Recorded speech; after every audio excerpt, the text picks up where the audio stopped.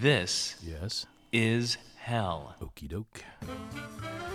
Behind every great fortune lies a great crime, because this is hell, and great fortunes have been made by the medical industry and healthcare professionals when it comes to providing reproductive care, namely contraceptives and abortions, which was actually intentional, as the advent of the American Medical Association led to the demonization of midwives to provide reproductive care that was often provided by black women who were seen as competition to white male doctors. The concept of personhood in abortion is, in modern times, a history of white male control over women's bodies, and maybe in the past as well.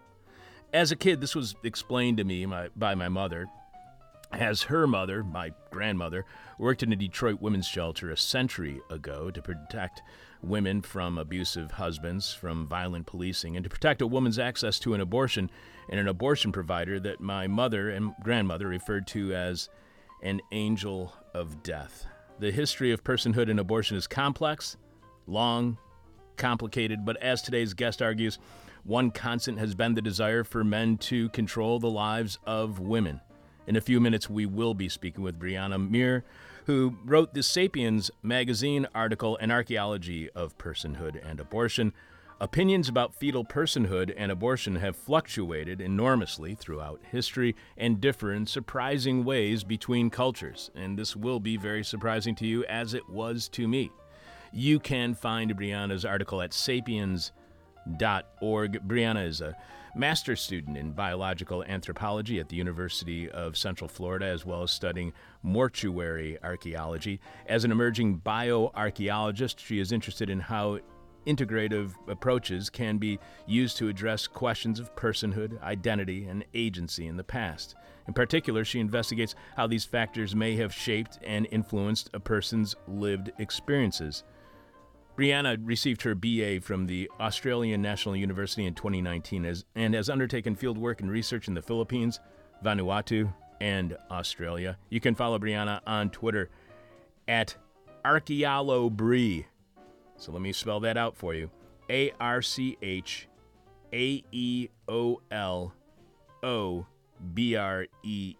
ArchaeoloBree. I'm your bitter, blind, broke, gap-toothed radio show, live streaming, and podcast host, Chuck Mertz. Producing is Dan Hill. Dan, how have you been over the last week? It's been awesome. Has it? Yeah, the wife and I took the train down to Harold Washington Library. Oh, did you? Yeah, it's a world-class library. It is a world-class library, and those owls are so large on top, I'm waiting for them to pick it up and take it somewhere else. Is that what they are, owls? I thought they were gargoyles. Yeah, I know, exactly. You have to find... I think it's a POV episode on PBS about the competition that led to them picking the Harold Washington Library design. It's really fascinating. Helmut Jahn had one. The architect Calatrava, who made the Milwaukee Museum of Art, the new modern wing of their art museum up there, he had an entry. There are a whole bunch of different entries, and it's really fun to watch that show and say, well, that's the one I would have picked, and realize they picked this one instead. So what did you do down at the Harold Washington? You know, they have models of those alternative Harold Washington libraries up there, like on the 7th floor. Oh, okay. Well, we just went down there to work. We were up in the atrium, which not everybody even gets up there. It started to rain. It was like being in a reverse glass bottom boat. Got to see the rain. It was real pretty. Oh, I bet. That's really cool. Did you go to the little museum they have up there of the Harold Washington Mural Campaign? I didn't think to. It's really weird. It's a tiny, tiny little room just off of the atrium, and they have a lot of the racist propaganda against Harold Washington in there, including from, what was his name, Bernie Epps, the guy who ran against him in the mayoral election. And some of the stuff is just insanely racist. Like one of the things that it said was if Harold Washington becomes mayor, they're going to change the name of the CTA to the Soul Train. What? I'm telling you, you have to check out how ridiculous the racist literature is. I gotta check that out. Oh, and speaking of which, I got some racist literature in the mail last night. My downstairs neighbor, for whatever reason, got this fake newspaper by the Republican Party, and it said, in our next, on the sidebar, it says, in our next issue, the crime issue. And then it's just a picture of two black men. Yeesh. It's pretty pretty incredible, Yeah, and I'll be that's rough. telling people about that on Patreon tomorrow. I'm your bitter, blind, broke, gap-toothed radio show host, as I was saying. So real quick, Dan, can you drop off copies of your comic book, The 50 Flip Experiment, so listeners can see them and maybe purchase one or two during This Is Hell office hours, our weekly Wednesday meet and greet? That's really a drink and think that happens every Wednesday evening beginning at 6 p.m. and going until at least 10 p.m. at the bar downstairs from where I'm sitting right now, Carrie's Lounge, 2251 West Devon Avenue in Chicago's West Ridge neighborhood. You gave me a couple of copies that I can show to people, but I want to make sure that I have the ability to sell people copies if they'd like to buy them. Yeah, that's an easy sell. I'd love to do that. Yeah, and just remember, Dan, we never take any commission on the sale of any artwork, unless it's donated to us, in which case we take 100% because, hey, it was donated to us for the purpose of raising money for the show. So you're going to be able to drop by some more copies of 50 Flip Experiment, which people can find at 50flipexperiment.com. Absolutely. Fantastic, because I was talking to Lindsay about it the other day. She started reading one of your things online at 50flipexperiment.com. By the way, dang. I do love your very high-tech website. Yeah, it's pretty 1993. It's awesome. It's really great. I'm so glad that Yeah. you actually designed it to make it look like that, because every so often you stumble across one of those websites and you just think, oh, that's kind of cool that's still an artifact that's remaining from the 1990s, but then you actually designed one to look like No, that. that's very flattering. I'm actually old. I have a bash script that uses the sed command to write the HTML every time I update. So You don't have to deal with it. Exactly. I don't have to touch anything after I press the button. Yeah. So when did you start that website? That specific website was 2015. Oh, so? Slightly changed from the one that was going from about 2005. So that's going to be a little bit old web. We still had Flash back then. Yeah, we still had Flash. We still had real audio. Yeah. Dan, please remind us, what is this week's question from hell for our listening audience? This week's question from hell is, what dazzling persona are you making up to gain illicit access to the circles of the rich and powerful? Are you working on a dazzling persona? Nah, mine is good already. Mine's all right, too, I guess. The person with our favorite answer to this week's question from hell wins your choice of whatever This Is Hell merchandise you want. The This Is Hell t-shirt, the tote bag, the face covering, the face mask, the coffee mug, the trucker's cap, the winter beanie or toque if you prefer, as well as the This Is Hell Guide to the 21st Century flash drive featuring dozens of interviews from the 2000s. You can check out all of our stuff right now by going to thisishell.com and clicking on support, where you can find all the ways you can contribute to completely listener-supported This Is Hell. Remember, without you, we got nothing, so thanks to all of you for your support, and we need your support now more than ever, because as it turns out, paying our staff a living wage is admirable, but not so great for our bottom line. So please show your support for This Is Hell and our staff receiving the bare minimum of what can be considered a living wage by either subscribing to our weekly Patreon podcast at patreon.com/thisishell, or by going to thisishell.com and clicking on support to see all the ways you can help out your friends here at This Is Hell. You can leave your answer to this week's question from hell at our Facebook page, facebook.com/thisishellradio. You can tweet it to us at thisishellradio. You can email it to us at thisishellradio@gmail.com. But we must have your answer by the end of today's show, when we are announcing this week's winner, following Jeff Dorchin in the Moment of Truth. During this week's moment, the super true discovery of a questionable part of the human brain. A questionable part of the human brain.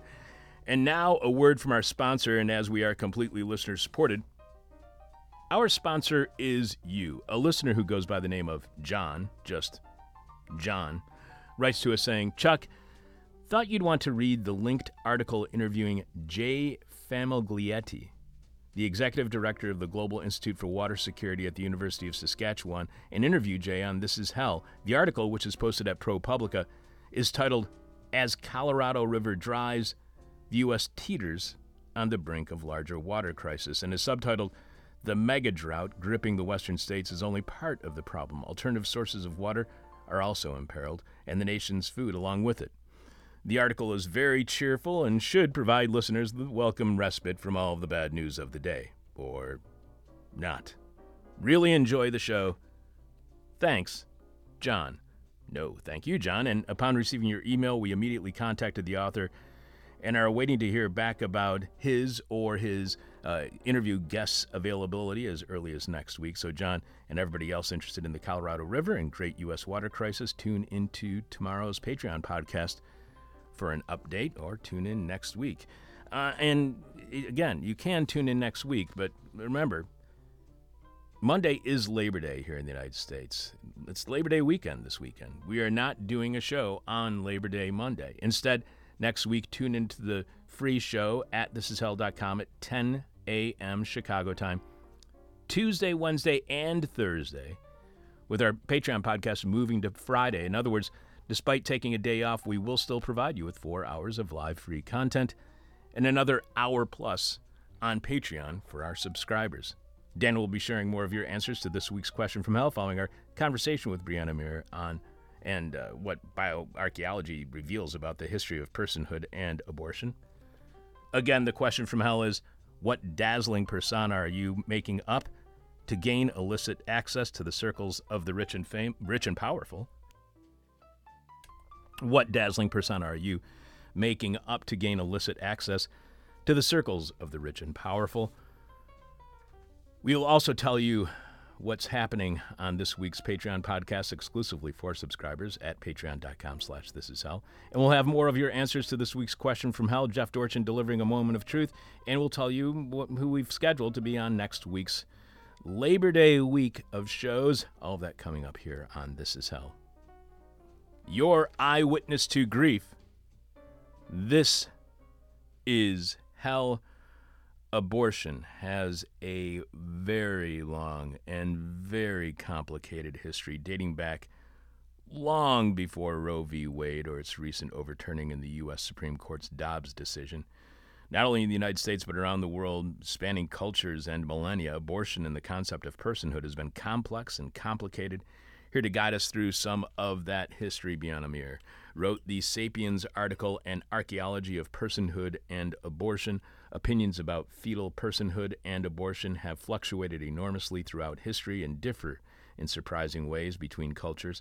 You can find Brianna's article at sapiens.org.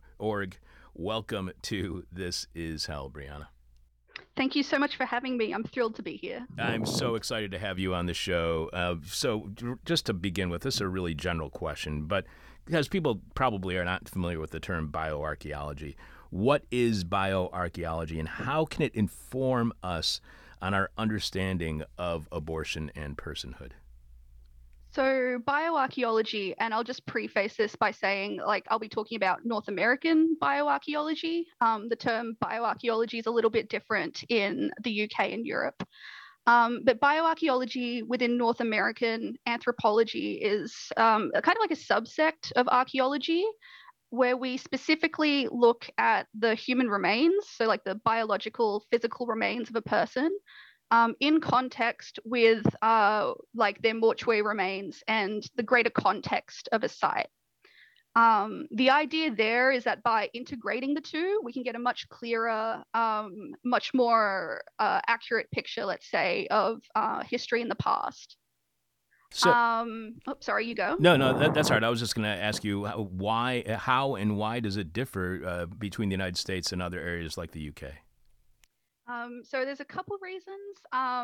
The biggest thing to keep in mind is that anthropology in the US is kind of like they call it the 4-field subdiscipline. So anthropology is like the umbrella term for like archaeology, cultural anthropology, linguistics, and bioanthropology.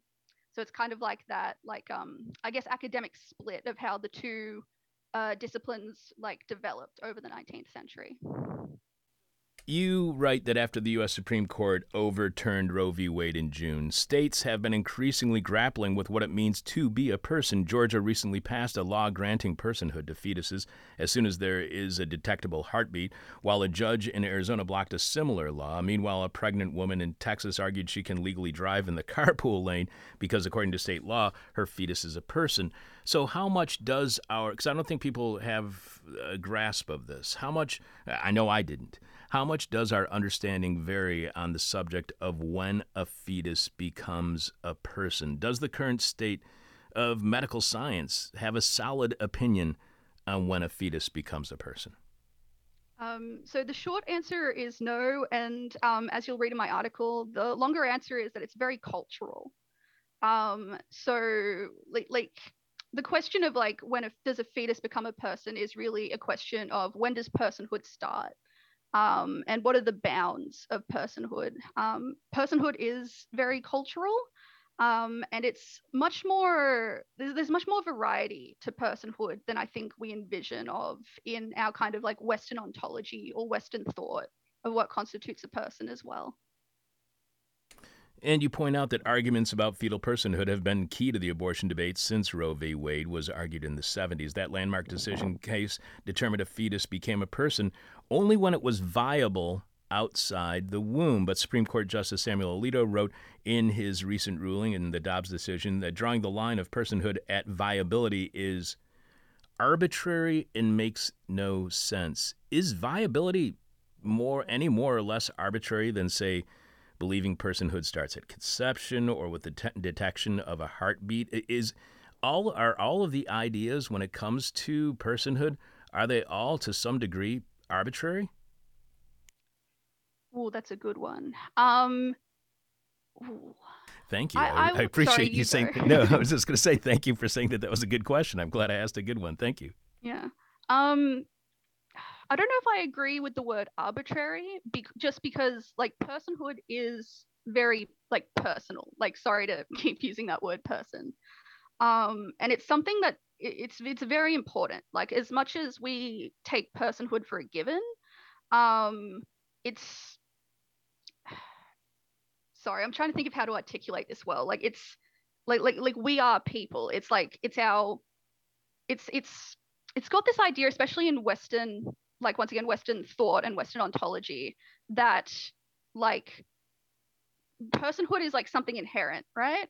So I don't like the word arbitrary because I feel like it kind of like diminishes how important these issues are to a lot of people. Does that make sense? Yes, I do. That does make sense. Because arbitrary does sound like you're just making up a random idea, just grabbing something out of the blue instead of thinking about it and putting any kind of deeper thought into it.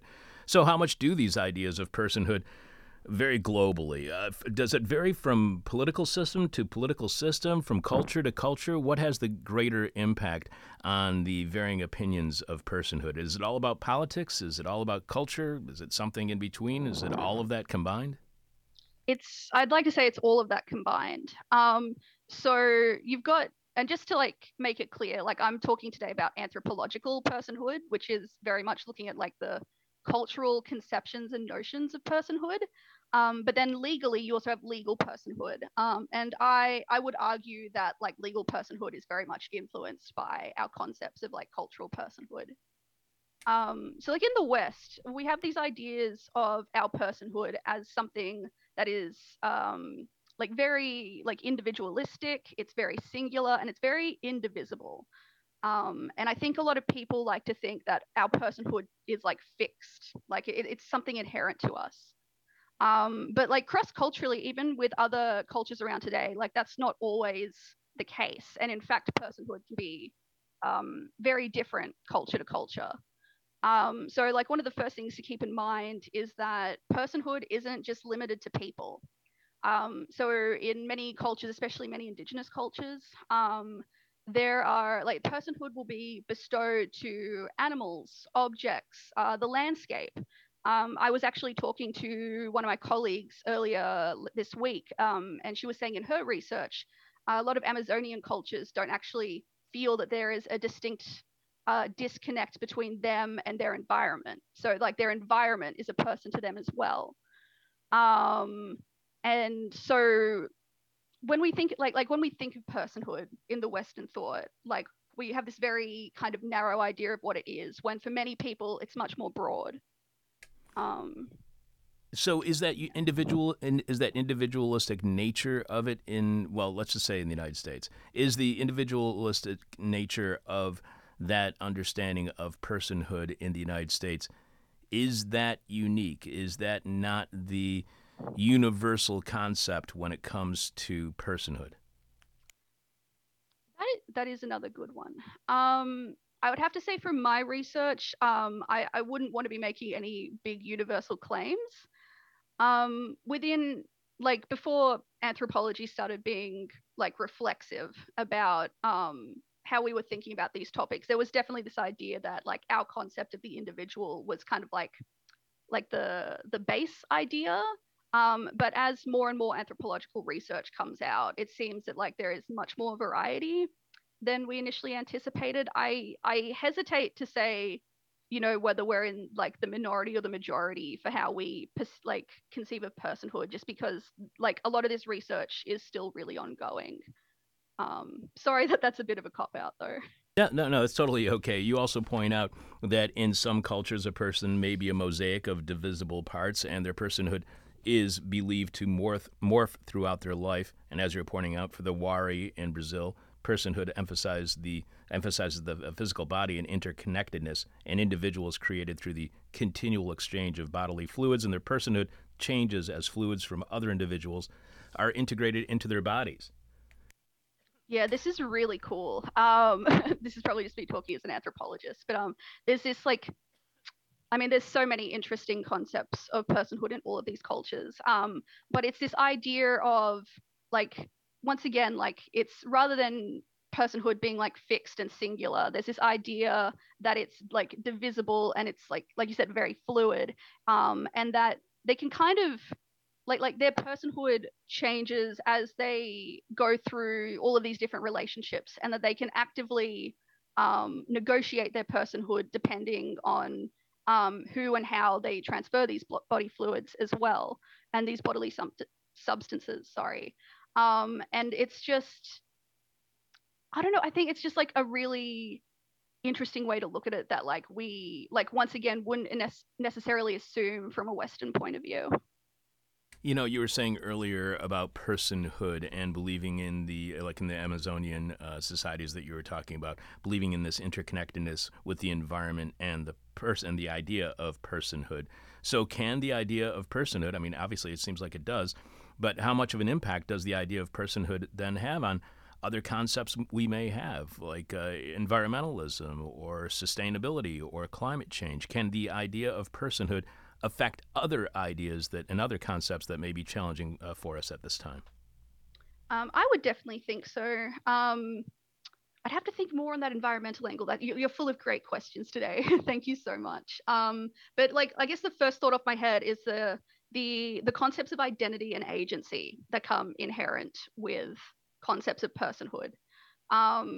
Personhood, like all three of these concepts are very interchangeable with each other. And I think this idea of agency with personhood is really important as well. And it's what we really start to see coming to the forefront in a lot of these modern abortion debates as well. There's this really great quote in this fantastic essay by Lynn Morgan called Life Starts When They Steal Your Bicycle. It's a great essay. I recommend it. But she states that all practices of personhood are political gestures played out in a social matrix in which power is unevenly distributed. And I think that political aspect of personhood is really important, because as much as we like to think in our Western thought that like our concepts of personhood are very fixed, when you stop and think about it, then they're not necessarily. Just as easily as a lot of societies can give personhood to like non-human persons. So like for example, in the West, a lot of us have pets these days, and many people, I don't think it's unfair to say, would like treat their pets like people, like they're bestowing a form of personhood onto their pets. But then conversely, you can strip personhood away from people through things like slavery, incarceration, even people with certain disabilities. So I think personhood is really important, not only to the abortion debate, but to many of these political issues more broadly. So I know that this is kind of a chicken or egg question, and I apologize for that, but does a collectivist society lead to collectivist politics and a collectivist idea of personhood, or does a collectivist idea of personhood lead to a collectivist society and politics? Does our idea of personhood affect our political understanding, or does our political framework affect our understanding of personhood? Ooh, that is a chicken and the egg.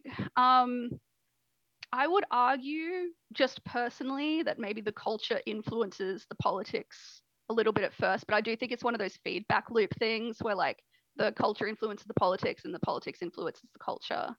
And that is a good one. So yeah, Sorry, you go. No, I was just going to say, well, you write that similarly, some cultures in Papua New Guinea see personhood as fluid, divisible, and exchangeable. Each person is in the constant state of becoming and being and can be thought of as fractal in nature, writes archaeologist Nairi Finley. So is personhood then something to be achieved? Is it something to be earned and not something to be granted? Is that one of the larger cultural differences when it comes to an understanding of personhood, that it's not something to be granted but something to be earned?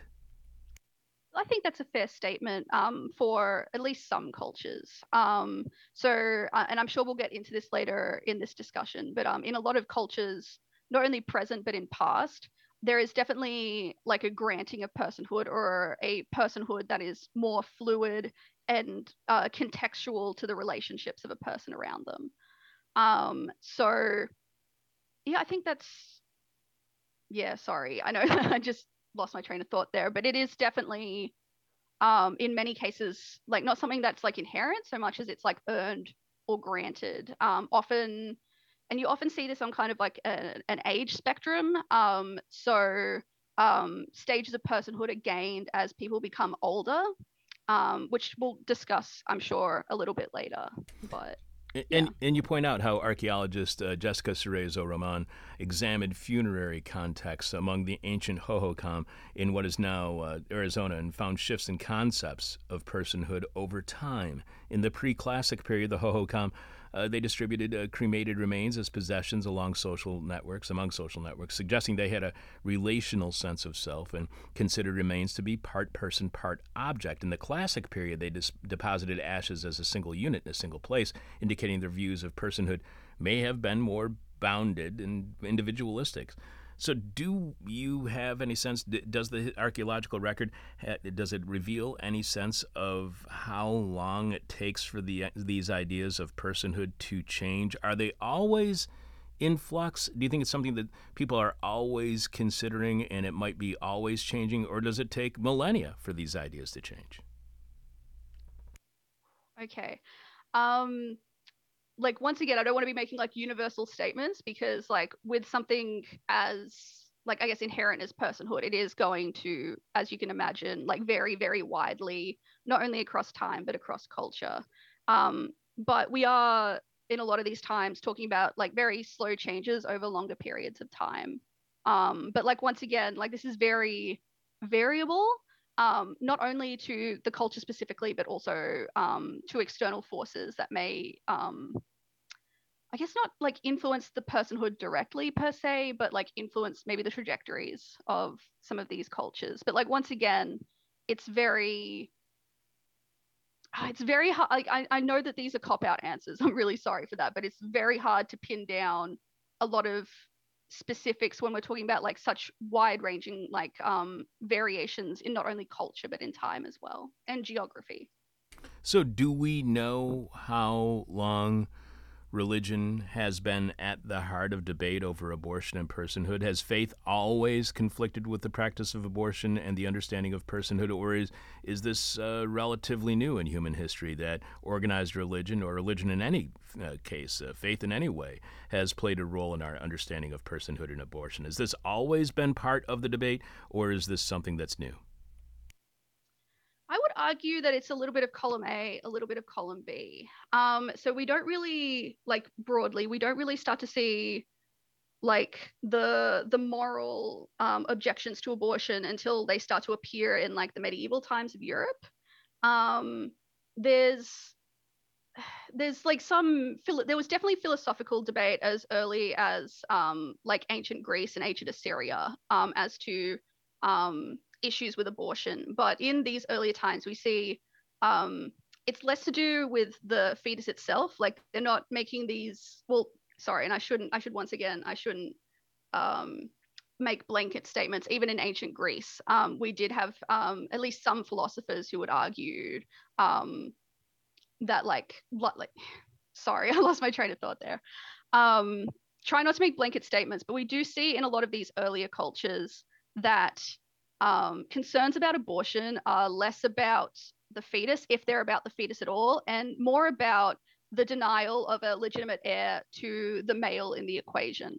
So, for example, in ancient Greece, like we know abortions were happening. We have plenty of ancient texts that describe not only that abortions were happening, but like how to bring them on. All of these like recipes for different like herbal tinctures that they knew could bring on intentional miscarriages. We even have records for like surgical abortions. So like this isn't a new thing. We have all this evidence going right back into ancient times.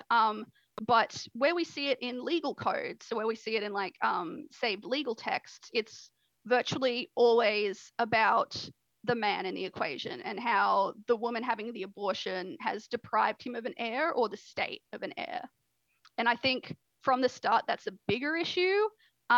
Whereas we don't see religion start to come into it until much later in the equation or much later in the time depth. And you also write that numerous written records from ancient Greece, Rome, and Assyria indicate that, for the most part, the personhood of fetuses and young infants was delayed and not guaranteed. So, do we have any sense of the idea of a fetus being a person? Is that relatively new, according to the historic record? Or was the concept, does it have a long but inconsistent history?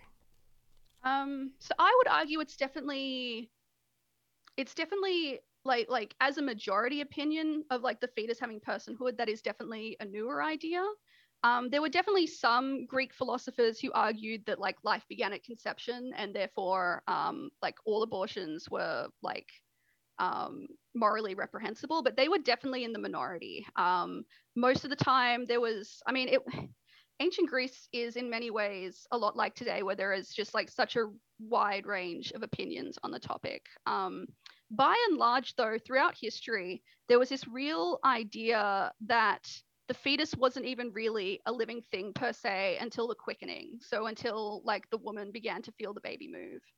And that before that, like there was this idea that it's like there's potential there, but it's not, they didn't see those like early fetuses as persons in their own right. But the quickening happens generally. I mean, I know that it varies from person to person, from woman to woman, but the quickening happens at about 16 to 20 weeks. The first heartbeat, again, this also varies, as past guest Kate Mann just recently pointed out on our show.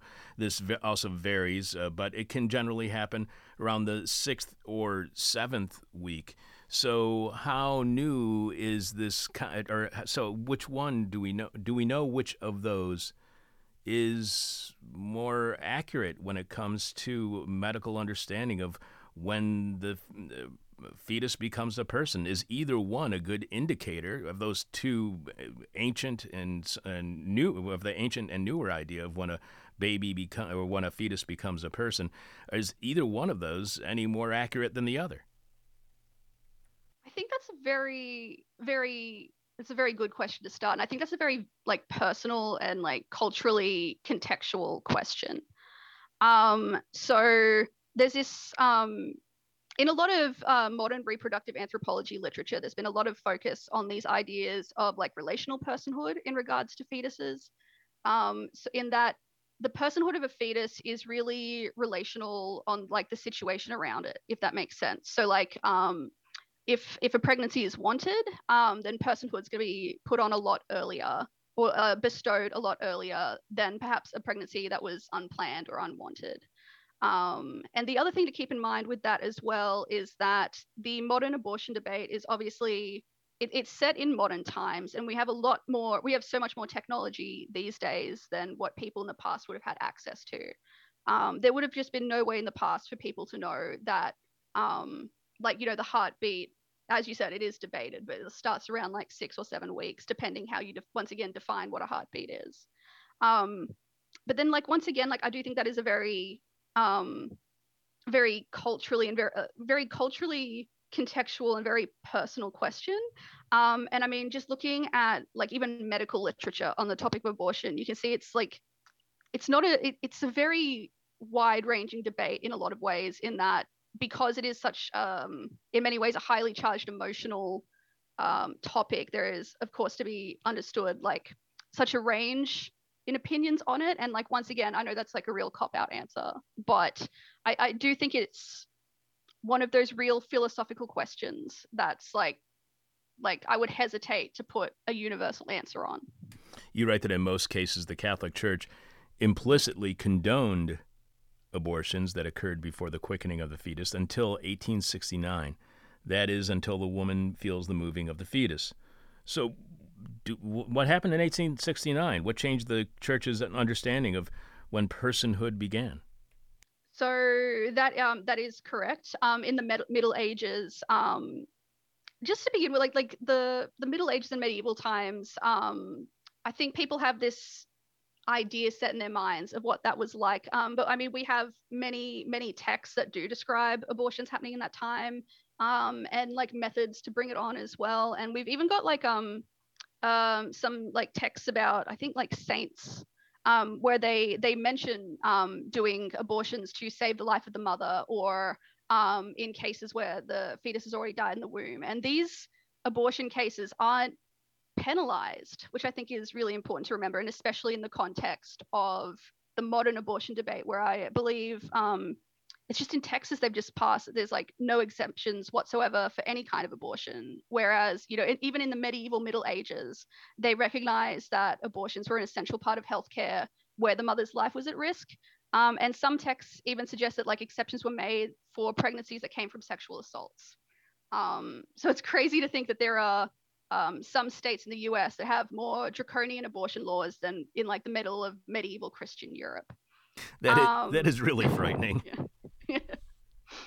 So you're talking about saints committing abortions in order to save the life of a woman. So I hate to put you on the spot like this, but how grounded is the religious opposition here in the United States against abortion? How grounded is that in the history of religion? It's a very new in many ways. I guess, like, sorry, I lost my word there. It's a very new development in many ways. Like, don't get me wrong, in the Middle Ages and medieval times, there was discussion about how abortion was considered immoral. And there was, of course, like Christian theological discussion around that. Like don't get me wrong. But like I said, like even then there were these exemptions for these like specific cases. And like you said, like they didn't up until the quickening, because culturally that was when they recognized that to some degree personhood began during this time, that up to the point of the quickening, it was either like tacitly approved. It was tacitly approved before that. I'm so sorry. I just lost my train of thought there. It is a modern development in that these laws only, like you said, the Catholic Church only really started having a hardline abortion opinion in 1869. And I think it's important to note the context in which those changes start to happen, in that we start seeing a lot of other social movements happening around the same time. Sorry, you go. No, that's okay. So you're just saying that there was a new concept around 1869 for the Catholic Church, and it was impacted by the social events that were taking place around the church at that time, correct? Yes, yeah. Okay. So you also write that the first known abortion laws appear in the Code of Hammurabi, written in Assyria in 1772 BC. Assyrian women were punished for aborting their fetuses, but fathers were allowed to kill newborn babies, indicating the law was designed to control the woman's right to choose rather than to protect the fetus. So, we are speaking with Brianna Muir, who wrote the Sapiens article, An Archaeology of Personhood and Abortion. You can find Brianna's article at sapiens.org, and you can follow Brianna on Twitter at archaeolobri. So, from the very first known written laws pertaining to abortion, there would seem to be evidence that the legality or criminality of abortion was about controlling women. Is that consistent throughout history? Is this the way abortion is and was viewed, the way personhood is viewed, about coming up with concepts, whether it's about abortion or personhood, that will then control women? Is that the one thing that seems to be consistent throughout the historical record? Unfortunately, yes. And as I mentioned a lot in my article, it's not just a gender issue. It becomes a really racialized issue in a lot of regards as well. So like you said, the Code of Hammurabi, we start to see, like, even in like the earliest law codes, we see that like the choice to have a child or to not have a child doesn't fall to the woman, it falls to the man. And we see that throughout ancient Greece. And where it gets really interesting is that in Greece and especially in Rome, we don't start to see any kind of real crackdowns on abortion until the leaders of these nations start getting worried about demographic concerns. So, for example, in ancient Rome, we don't really see many crackdowns on abortions until the 3rd century under Emperor Caracalla.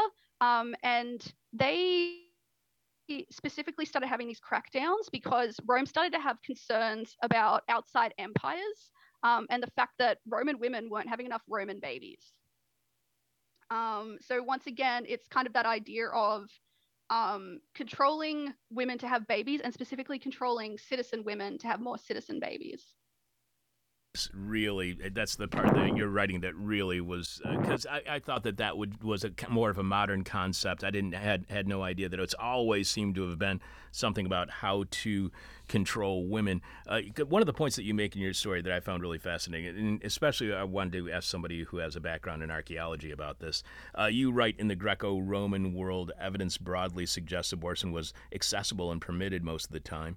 The main contraceptive in abortifacient was a plant known as silphium, which was so popular it was minted on coins and driven to extinction. In cases when contraceptives or abortifacients weren't accessible, or successful exposure or infanticide were options, though how often this occurred in the Greco-Roman world is a matter of debate within the archaeological community. So what does that tell you? What as an archaeologist, what does that say about anything when it is put on a coin? What does it tell you about silphium when it is minted on a coin? What do representations on coinage tell an archaeologist like yourself about whatever is being represented? So I'll preface it by saying I'm not a coin expert, but just from the get-go and the readings I've done, it at the very base indicates that there's an economy around the trading of this particular plant. And given that like you said, the main use for this plant was its contraceptive and abortifacient properties. Like, that was well known. That wasn't a secret or anything in these times. And the fact that it was minted on these coins, like I said, indicates that there's an economy there.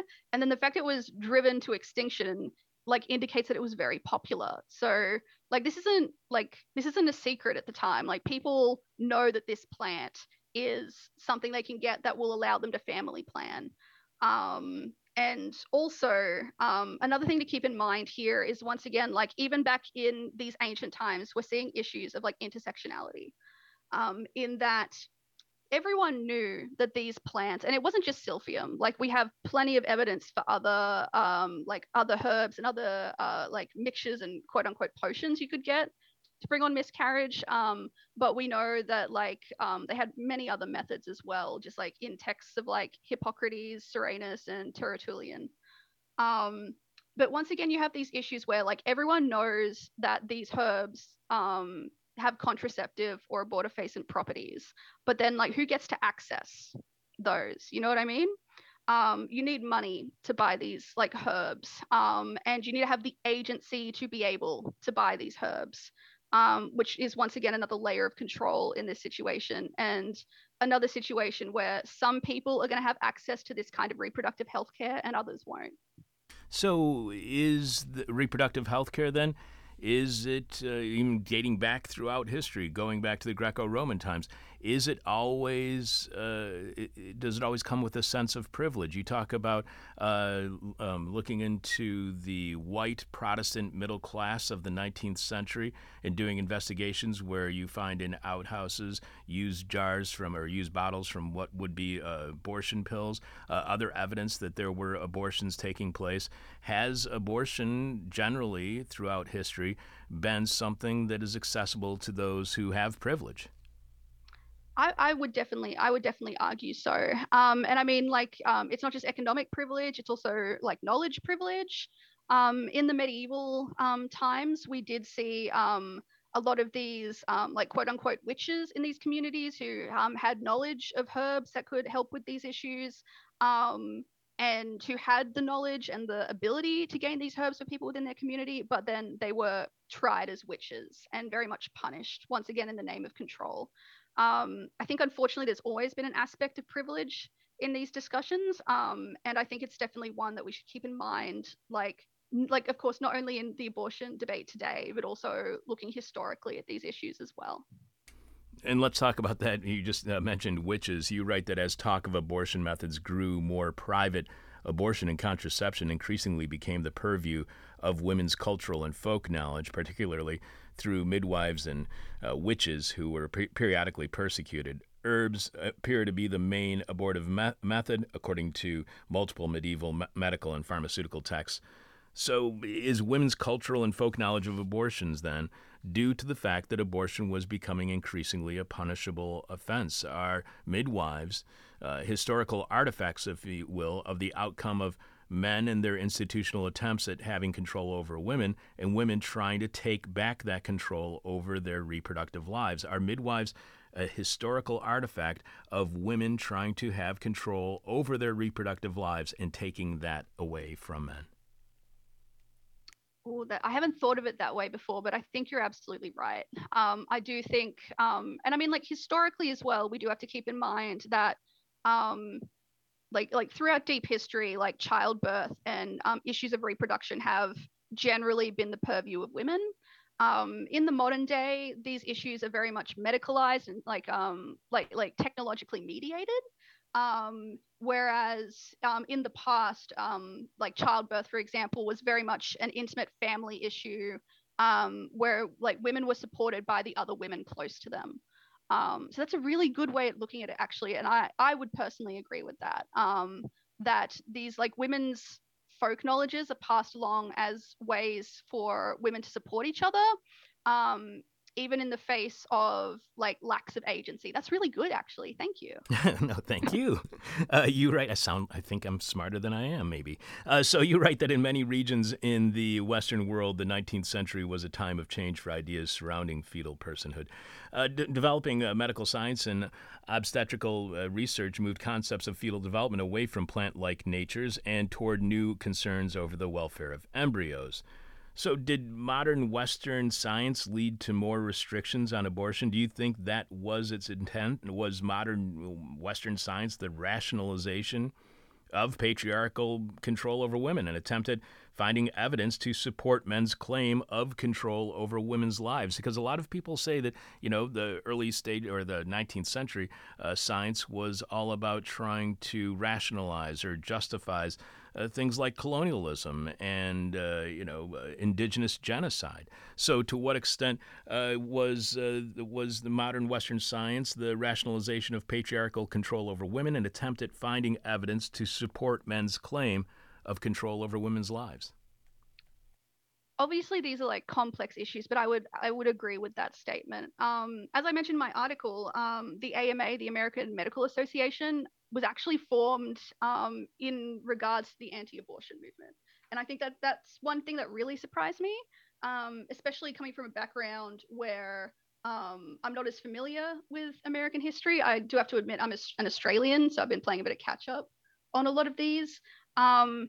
But the idea that the AMA formed specifically about this issue, I think definitely like adds credence to that statement. And you're absolutely right. Like science, like even persisting up to today, but especially from its roots in the 19th century, are definitely steeped in concepts of colonialism and racism and sexism as well. It's just, it's a rationalization of a whole lot of horrible things. And you quote archaeologist Andrea Zlotucha Kozub saying that contemporary accounts suggest that 1 in 5 19th century pregnancies may have ended in abortion. Today, 49 of every 1,000 pregnancies by black women in the United States end up in abortion. Among Hispanic women, it's 33 per 1,000. Among white women, it's 13 per 1,000. But as you report, as archaeologist Kozub says, 1 in 5 19th century pregnancies may have ended in abortion. That's 200 per thousand, which is 5 times higher than the group which is the most likely to have abortions today in the United States. So to you, what explains why there were so many more abortions? Is it simply the laws that currently control women's reproductive rights? Is it simply technology when it comes to contraception, or is it more than that? Ooh, that's another good one. I hate that I keep saying it's a complex issue, but like I feel like that this is a really complex issue. And that it's one of those issues where like we can't understate the importance of the social context that these things are happening in either. I have to say, like like reading through like I said, a lot of this research, I was really shocked and surprised by a lot of it. In that how relevant a lot of these arguments seem to today. Um, yeah, oh, that's a good one. Sorry, leave that with me for a minute. We can circle back to it. All right, feel free if you think about it. So you write that after the American Medical Association formed in 1847, the group moved to demonize abortion and make it illegal, thereby establishing the medical profession as morally and scientifically superior to traditional female-led reproductive care. So was the American Medical Association's founding then, was it a patriarchal project to take women out of a leadership role when it came to reproductive health care? Once again, I think that's like I would say that that's definitely part of the issue here. It's really interesting to see like the history of like the AMA and like seeing how this like evolved over time, because once again it's a very active and interesting social context that this is happening in. Like we've like just had the Civil War, and there are a lot of fears of demographic replacement happening here. So one of the biggest moves, well, I mean, there are multiple moves to the anti-abortion movement during the 19th century, one of which is fear over demographic replacements. So there's been a lot of really interesting research about this. But this idea that because some of the biggest, I guess, I don't know if consumer is the right word, but some of the biggest users of these, and like once again, like prior to these abortion bans, like it wasn't like this was kind of like like a secret. Like you could like abortion inducing or they're called menstrual regulators. Like these were advertised openly. Like people could buy these menstrual regulators, which everyone, you know, wink, wink, nudge, nudge, knew exactly what they were for. And especially if you're like a middle or high class white woman who may have more access to resources than others. Hence leading to the fact that it seems that white Protestant women at this time were like having the most abortions out of everyone. And in the context of the post-Civil War, you start getting these these fears of demographic replacement. So you don't only need more babies being born, you need more white babies being born. And I think that's like the key part of one of these issues. So first of all, taking away the agency of the woman to choose. And then, like you said, also pulling women away from areas where they might have power or control. Because once again, this like idea of midwifery being like women supporting women, by medicalizing pregnancies and taking the women out of it, you're, I would argue, definitely robbing agency from women in this regard. And you mentioned that the modern anti-choice movement has deep ties with white supremacy and white nationalism. This is echoed throughout history, from ancient Rome criminalizing abortions only when the empire needed a population boost, to the 19th century U.S. outlawing abortion partly due to fears over transformations in racial demographics. To what extent do you think those opposing abortion and a woman's right to choose recognize being anti-abortion as to some degree racist? Do you think they recognize the racist components of their anti-abortion feelings, or do you think that, you know, they are just, they've rationalized and they've become true believers in an opposition against abortion generally and don't even recognize the racist component? I think it's a like once again it's a little bit of both. Like I don't doubt that there are people out there who have genuine moral objections to abortion, and like they truly believe that they're like fighting for the right of life to these what they call babies, but many of us recognize as fetuses.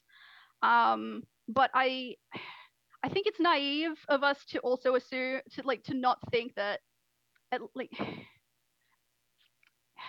that is a good one. I'm just trying to think of how to articulate it.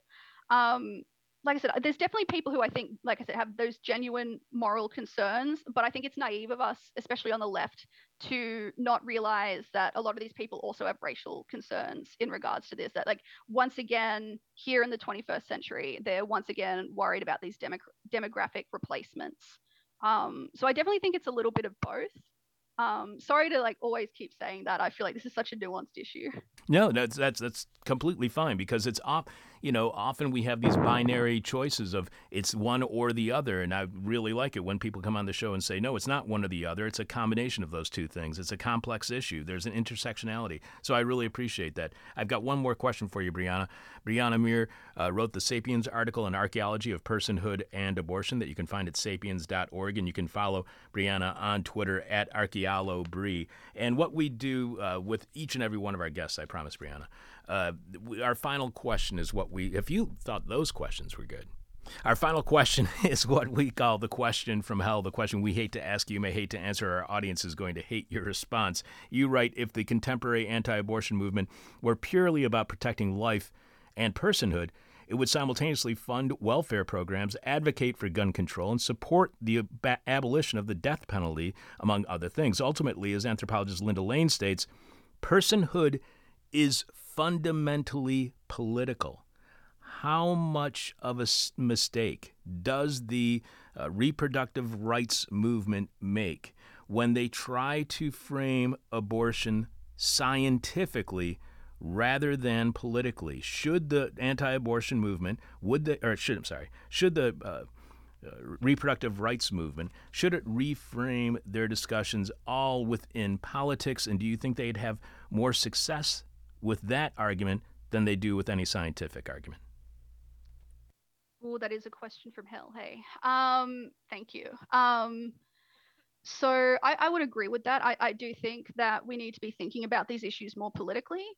And I also think, and I say this as like a radical leftist myself, I think there's a lot of, in some ways, naivety in the pro-choice movement that somehow framing it rationally is going to influence these issues, if you know what I mean. When personhood is fundamentally political, but it's also very personal, and there's emotions tied to that. And I do think that in addition to trying to frame these arguments rationally, we do have to start thinking about them politically, and perhaps in contrast or in addition, also thinking about it emotionally, if that makes sense. It does make sense. Brianna, I really appreciate you being on our show today. You have been a fantastic guest, and I really appreciate the honesty and integrity that you bring to all the answers that you gave to us, to the many questions I had for you today. Thank you so much for being on the show. And I know that you said this is the first time you've done a radio interview. You've done a fantastic job, so congratulations. Thank you so much for having us be the first show that you've ever appeared on. I really appreciate it. Thank you so much, and enjoy your long weekend as well. Thank you very much. I appreciate it. Pretending to know what I'm talking about since 1996, this is hell, if what you just heard from Brianna Muir on the big history of personhood and abortion, if that was in some way enlightening or deprogrammed you from a previously held belief or understanding, or made you feel like you actually, for God's sake, you learned something, or to realize that, yes, this really is hell, show your support by becoming a subscriber to our weekly bonus Patreon podcast, which streams live on Thursdays at 10 a.m. Chicago time. At least this week it's on Thursday. And it's podcast shortly after at patreon.com/thisishell. All you have to do is visit thisishell.com and click on support to find all the ways you can support completely listener-supported thisishell.com. But please become a subscriber to our Patreon podcast, which happens every Thursday. Dan, please remind us what is this week's question from hell, and tell us how our listeners are responding so far, if we have any newer responses. Sure, we have healthy response to this question Sweet. from hell, which is, what dazzling persona are you making up to gain illicit access to the circles of the rich and powerful? Are you going to reveal your dazzling persona in the next tween? in the next The tween. next segment. Yes, sorry. Tween is an old radio Oh, word I for see. that. Yeah, segment. I'll think one up. I will do that. All right. All right, we got Das Klassist over at Twitter saying Rude Prol. Petre Gustador says Max Power, CEO of Pharmadyne Limited, maker of weaponized pharmaceuticals. Also, I'm a pretty good connect for hookers and blow on K Street. Holy cow. Wow. Who said that? That was Petre Gustator coming in hot. Yeah, it was very hot, Petri. Chundercat says Tex Von Braun, the cowboy astronaut with a DoD contract to build space lasers. Do the lasers work? Who cares? I've got $42 billion. Wow. Fredbo just has a little animated gif of beloved icon Ernest P. Worrell by Jim Varney. Yeah. So, Don't know. I guess that's how you're going to go? Yeah, that's how he's going to go. He's got a little hat. I can see the appeal. Sure. Hypocrite Reader says Fidelio. All right. Oh, we got John saying sweet and fresh carpet cleaner and trauma specialist. Third Cloud says, curmudgeonly progressive. Wonder who he's talking about. Mm-hmm. Paolo Sorbello says patient zero. Sean says Mossad sex kitten. Aaron Barmer says I am Liberace. We got a lot of these. Chris Kozak says NFT creator and incubator. Sledgenade says painter, maybe garbage man. All right. And that does it for Twitter. Sure, people who are offering services to the rich and famous, that makes sense. The person with our favorite answer to this week's question from hell wins your choice of whatever This Is Hell swag you want. You can find all of our stuff right now at thisishell.com when you click on support. Keeping it real deep in debt since 1996. This is hell, and if you want to help us climb out of that debt, you can subscribe to our Patreon podcast at patreon.com/thisishell. Become a subscriber to This Is Hell on Patreon at patreon.com/thisishell and get exclusive access to our weekly Patreon podcast, which streams weekly again and is podcast shortly after at the same place, patreon.com/thisishell. And if you sign up right now, you don't just get this week's Patreon podcast or this week's and last week's Patreon podcast. You get over 200 Patreon podcasts, which feature not only a new monologue, each and every one of them not only features a new monologue by me, but also an interview from our archives that is not available anywhere else online. So while our archives online have about 8 years of shows, we have been featuring interviews from before those 8 years. You can find a whole bunch of interviews online at thisishell.com. But you can also, if you are a subscriber to Patreon, our Patreon podcast, patreon.com/thisishell, then you get access to couple hundred more interviews that we've done on the show, including all of our interviews with Howard Zinn and Noam Chomsky. So on Thursday's Patreon, tomorrow's Patreon, it's another edition of This Week in Hell, our increasingly weekly segment on Patreon when I reveal what I got out of this week's hell, which is likely not what you got out of the show because, well, you and I are very different people, and one of us, likely you, is way smarter than the bitter, blind, broke, gap-toothed radio show, podcast, live streaming host of This Is Hell. So subscribe and hear my take on our discussion with Trillbilly Workers' Party's Terrence Ray and his report from his hometown in Kentucky on the recent flooding and the impact of mountaintop removal. Our talk with William Dereshowitz on why he left academia and why I do not always agree with everything our guests say. And today's conversation with Brianna on the archaeological history of personhood and abortion. So my week in hell started with, if you tuned in to the beginning of this week, gunshots outside my front door and ended with receiving a newspaper in the mail that's clearly nothing but Republican propaganda, opposition to pandemic safety protocols, and fear-mongering of crime, racism, and it lacked a masthead, so you have no idea of who published this thing. Also on Patreon this week, we are playing an interview from back in December of 2005 with N. Paul Divakar, a founding member of the National Campaign for Dalit Human Rights, who currently works for the campaign as an advocate for Dalit rights, an economic rights expert, and a human rights defender.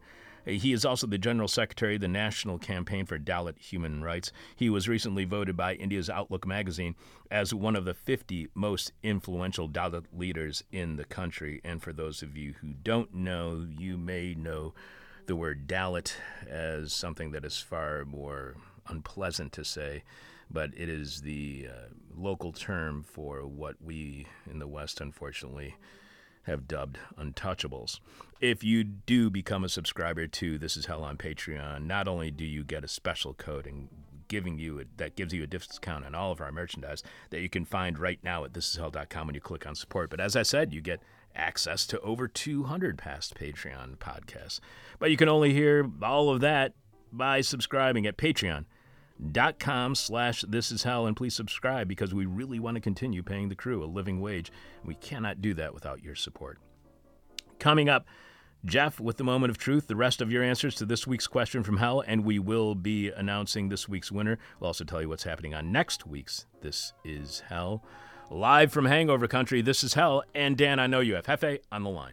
1, 2, you know what to do. One more time. The moment of truth, the moment of truth, the moment of truth, the moment of truth, the moment of truth, the moment of truth, the moment of truth, the moment of truth, the moment of truth, the moment of truth, the moment of truth, the moment. Super Truth, the Phantom Loaf. If you're right-brained, you'll see a fish. If you're left-brained, you'll see a mermaid. Myrtle Edelweiss looked at the assemblage of gestural lines in the picture. In the image they formed, she saw no fish. Neither did she perceive a mermaid. What she saw was the head of a kangaroo. What did it mean? Was she right-brained or left-brained? One day Myrtle was at work at Nordnick High School coaching the varsity football team. While demonstrating to her beefy players the correct way for a linebacker to plunge ahead at the snap of the ball, she received a concussion from a slab of gristle named Artie Snigginbotham. Myrtle was rushed to the emergency room at Sleater Sinai Sloter Kinnering, unable to recall her own name. The attending physician, Dr. Elaine Bryant O'Brien, did an MRI of Myrtle's skull, then an ultrasound, then a spectrograph, then an encephalosmephalograph, then a spirograph, then a titration test, then a pH test, then an EEG, then a B.B. King, then an encephalolitis portmanteau-blurronograph. Every image, regardless of what test was done, showed one miraculous fact. Between the two hemispheres of Myrtle's brain lay a third lobe, nestled between them like a summer sausage between two napping, hairless, Shar-Pei-wrinkled guinea pigs. Dr. O'Brien called it the third lobe. It became known in neurological literature as the Edelweiss-O'Brien lobe. The third lobe was cooler, though. But what was the function of this extra loaf, or lobe, in the brain of Myrtle Edelweiss? How had this third loaf been acquired? How long had it been among the payload of Myrtle Edelweiss's cranium? Did it confer any other advantages to her besides the obvious one of allowing a third interpretation of an ambiguous figure meant to elicit one of two specific interpretations? What good was this third loaf, if any? For the next 3 years, O'Brien conducted a wide-ranging study of people who saw a kangaroo head instead of either a mermaid or a fish in the picture that gave Myrtle Edelweiss a bit of agito. Various types of brain scans revealed that the majority of these specimens had the summer sausage-shaped third loaf. What else did they have in common?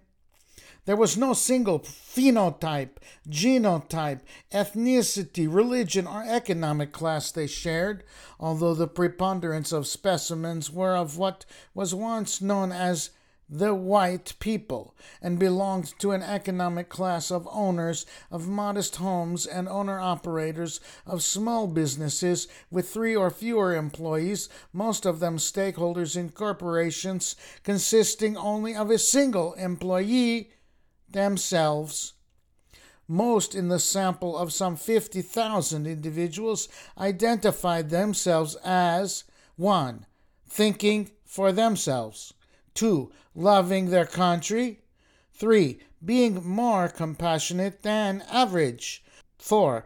Being more intelligent than average, 5. Being more health conscious than average, 6. Being of above average health, 7. Having a greater sense of fairness than average. Remarkably, a large percentage of the control group, those without lobes, answered the same way. It was the last two questions where the difference was starker. Number 8.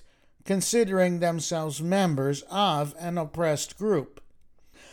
The only members of the control group, those without a loaf, who answered this way were actual members of a group self-identifying as other than white Christian, able-bodied, heterosexual, or men, born men more specifically. The last question, question 9, was the key marker for difference. 9. Believing the nation needs the guidance and discipline of a strong, stern, authoritarian leader. No member of the control group answered that they believed this statement. Every member of the loaf bearers, or loafers, did. That was the difference. Focusing closer on this particular question revealed another difference. When asked if they considered compassion a quality of strength in a leader, all the non-loafers answered affirmatively. All the loafers answered that compassion was a weakness, not just in a leader, but in a citizen. One loafer summarized it this way: at least Hitler had some backbone, Gandhi was a pussy. This might lead one to believe a cognitive dissonance might have been pointed out in their answer to question 3, that they considered themselves more compassionate than average. On closer questioning, however, the loafer's definition of compassion applied only to such feelings extended to those within their own group, however they might define those limits. Not so with the non-loafers. In her conclusion to her abstract on the paper she published in the Journal of Psychiatric Conclusions, O'Brien summarized the loafer's philosophy thus: laws and authorities should protect those belonging to our group and control those outside our group. What exactly was it about this loaf of interposed brain matter that either exploited or caused these beliefs? The hypothesis was that the loaf acted as a kind of selective prism for signals between the hemispheres of the brain. In a normal brain, such signals were transported from hemisphere to hemisphere through a clump of nerve fibers called the corpus callosum. At one time, severing the corpus callosum was tried as a treatment for epilepsy. It was abandoned when experimentation revealed side effects, such as the inability of the subject to write and speak the same word when shown a different word to each eye. The communication between brain hemispheres turned out to have many subtle necessities in everyday understandings of perception. In loafers, the corpus callosum was wrapped in the flesh of the intervening loaf. The loaf edited the signals between the hemispheres, censoring all but the perceptions that might lead a person to conclude otherwise than that an outgroup was a threat to one's in-group, and that an authoritarian leader was required to restrict the activities of the outgroup. Further, danger to the in-group was magnified or amplified or exaggerated at the expense of other mitigating information. The most mysterious part of the mystery came 18 months after the study, when subsequent examination demonstrated that the loaves had disappeared. None of the loafers showed the presence or even a physical trace of the loaves. Unfortunately, the kind of thinking the loaves had vitalized did not likewise disappear. Elaine O'Brien now theorized that what remained was a phantom loaf, like the illusion of a limb that amputees may experience. The loafers retained the heavy-handed editor of perception in the form of an invisible prism, a prism of the mind, as it were. She therefore suggested changing the nomenclature from loafers to mental prismers. Although all of O'Brien's records of the material existence of the third loaf were destroyed in a group of suspicious thefts and vandalisms everywhere those records were kept, the phenomenon of the mental prism is super true and remains a threat to civil society to this day. And this has been the moment of truth. Good day. So I'm trying to figure out the accent that you're working on there. And is it? I don't know, man. Is it Quebecois? You know what? Yeah, I think it's like Peter Lorre doing a Quebecois accent. I think that you and I are kind of, we were raised on watching CBC and listening to Canadian radio. I think that we both think that a French accent is a Quebecois accent. One thing that I would I'm not, this is just notes that you can use in the future. Oh, please, I'm open to notes. When you say, as Quebecois, when you say the word limb, it's pronounced limbe. I don't want people to think I'm saying limbo. Oh, that's a good point, because I don't want people to limbo. Because we have had guests on our show in the past who are French Canadian who have, when they say bomb, they say bomba. Oh, yes. And my favorite is, of course, analysis.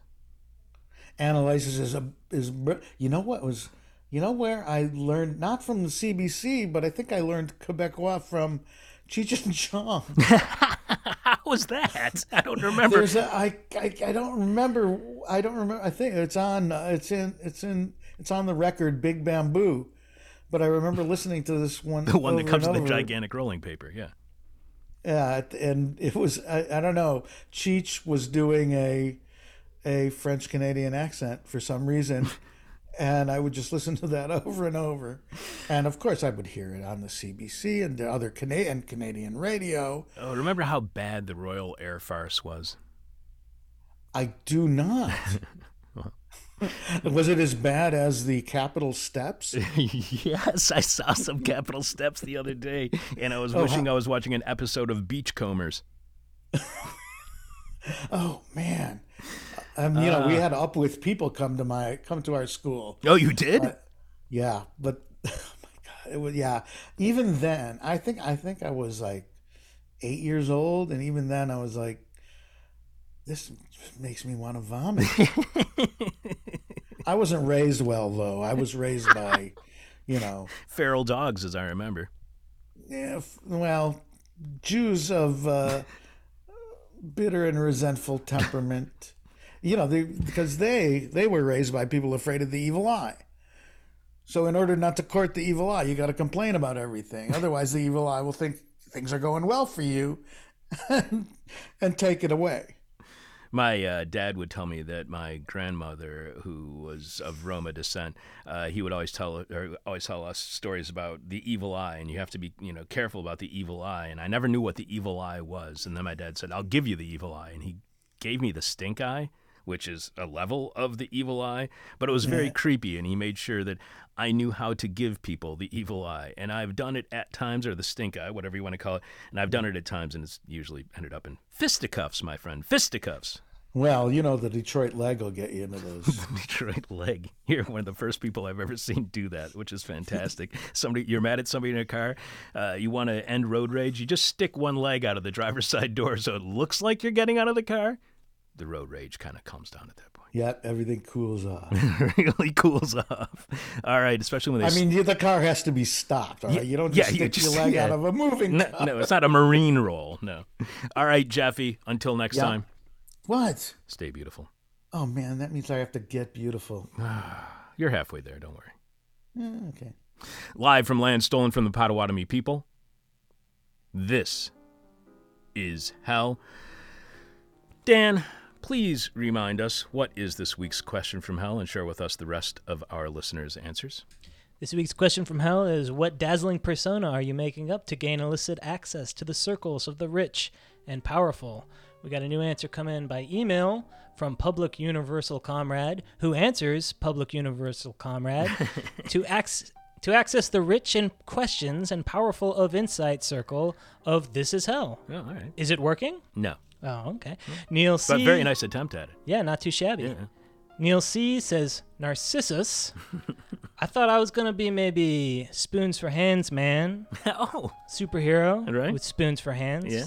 Rich and powerful need yogurt. They need pudding. sure. Here I come. So that's your persona that That's you're my working with. persona. Okay, so not Edward Scissorhands, but... Spoons for Hands man. All right, totally different person, completely different tool. Yeah. So the answers I liked most were, well, first, Dan, could you repeat the response from Petre earlier? Because I really did like that one. Sure thing. Petre came in with that Caliente one. Max Power, CEO of Pharmadyne Limited, maker of weaponized pharmaceuticals. Also, I'm a pretty good connect for hookers and blow on K Street. I also like the one about Werner von Braun. That was a good one. Kim G saying Dog Walker. That was great. Neil C saying Narcissus, which I really liked as well. That would get you into the halls of the rich and famous. Andrew S saying a teenage masseuse, which is just disgusting. Dan K having the very timely response of saying he would be going as Herschel Walker's love child. No, not that one either. Nope. Yeah, that one. Krimsky K saying British peerage salesman, which would be an awesome job. The great part is it's not illegal. They do it all the time, says Krimsky. Sloan, who had spent hours and hours crafting his response to this week's question from Hell by saying Sir Yachty McYachty III. Chris K saying NFT creator incubator. Hypocrite Reader saying Fidelio. And I really, really liked Paolo's answer, Patient Zero. But there's a conflict of interest there, right? Paolo Sorbeo was a guest on our show a little while ago. And so that people might say, oh, you're just giving it to him because he was on your show. But Paolo might say, hey, you didn't give it to me because you know I'm in Kazakhstan or Uzbekistan or wherever the hell I am right now. So the postage on my gift would be kind of high, and so it would affect your bottom line. So you're not picking me because of the delivery cost of my prize for winning the question from Hell. Well, all those conflicts of interest aside, Petre, we loved your Caliente answer, and you are the winner of this week's question from Hell. Congratulations. Just tell us what piece of This Is Hell swag you want from what is available at thisishell.com when you click on support. And we will get you your prize in the mail post haste. Again, the question from Hell this week is, what dazzling persona are you making up to gain illicit access to the circles of the rich and powerful? That's the great thing, for me at least, when it comes to the radio show. It's the great thing about hosting a radio show that hosts guests who question capitalism. I don't have to use some dazzling persona to get into the circles of the rich and famous. All I have to do is tell them that I'm actually a spy for capitalism, and voila, I'm in. By the way, I'm not really a spy for capitalists. Or am I? Thanks to everyone who sent in an answer to this week's question from Hell. And this week, all of your answers were, again, far better than mine. Dan, who do we have scheduled to be on the show next week? I apologize for this long bio for the first guest, but there's a punchline at the end that is worth the whole read. All right, it's kind of long. Senior researcher at the Ohio River Valley Institute, Sean O'Leary, who has posted a new report entitled Misplaced Faith, How Policymakers' Belief in Natural Gas is Driving Rural Pennsylvania into an Economic Dead End. You may remember Sean being on the show last year when we spoke to him about his then just published study, Appalachia's Natural Gas Counties. contributing more to the U.S. economy and getting less in return. The Ohio River Valley Institute is a nonprofit research and communication center that strives to provide sound research for a more sustainable, equitable, democratic, and prosperous Appalachia. Sean's focus is on energy and petrochemicals. You can find out more about the Institute at OhioRiverValleyInstitute.org. And this is where it gets great. Sean is a West Virginia native and author of the State of My State blog and newspaper column, which ran in the Martinsburg, West Virginia Journal between 2010 and 2014. Sean is also the author of a book by the same name, The State of My State, which was published in 2013. You can visit the State of My State blog at thestateofmystate.com. Sean is also a playwright and author of 6 plays that have been professionally produced. They include Pound, about the poet Ezra Pound, which starred Christopher Lloyd in an off-Broadway production in 2018. Follow Sean on Twitter at Sean H. O'Leary1. See? That was pretty Christopher good. Lloyd. With his bug eyes. I know. Can you imagine? I'm going to go see a play called Pound with Christopher Lloyd. I do not want to see that play. No, it's about Ezra Pound. Oh. I think I'd see Now I'm interested. Yeah, I don't know it's what the all play Pound is about. ropey. Exactly. We'll also have on Lindy Bergson, author of Tree Thieves, Crime and Survival in North America's Woods. Lindsay is a writer, oral historian, and 2018 National Geographic Explorer based in British Columbia. She writes about the environment and its entanglement with history, culture, and identity. That was actually on our list of potential guests to have on the show, and then Lindsay reached out to us, so thank you, Lindsay, for reaching out to us to be on the show next week. Thanks to everyone for sending in your answers to this week's Question from Hell. Thanks to this week's producers, Richard Norwood, Lindsay Gorey, Dan Hill. As always, thanks to both Alexander Jerry and Sebastian Vupper for all of their behind-the-scenes work. Thanks to Jeff for another moment of truth, Ronaldo for This Week in Rotten History, and to Theron Humiston, just because. Talk to you tomorrow on Patreon at patreon.com/thisishell, and see you tonight during our weekly This Is Hell office hours, now back at their regular time, Wednesday evenings beginning at 6 p.m., going till at least 10 p.m. at Carrie's Lounge, 2251 West Devon Avenue in Chicago's West Ridge neighborhood. Thanks to Dan Hill for producing today's show. I am your bitter, blind, broke, gap-toothed radio show podcast live streaming host, Chuck Mertz. There's only one way to get over all of the problems that we've introduced to you on this week's show, and that's by sitting down in the lotus position, turning your palms towards the sky, focusing on that burning white dot in the middle of your forehead, and saying the simple words, everybody's stupid. My demon is on my butt. My demon talks to me in profanity like a sailor. And my demon tries to knock me down. And my demon tries to put me on a hell ride. Thank you for listening to This Is Hell. For more Interview Hell and to support the show, visit thisishell.com.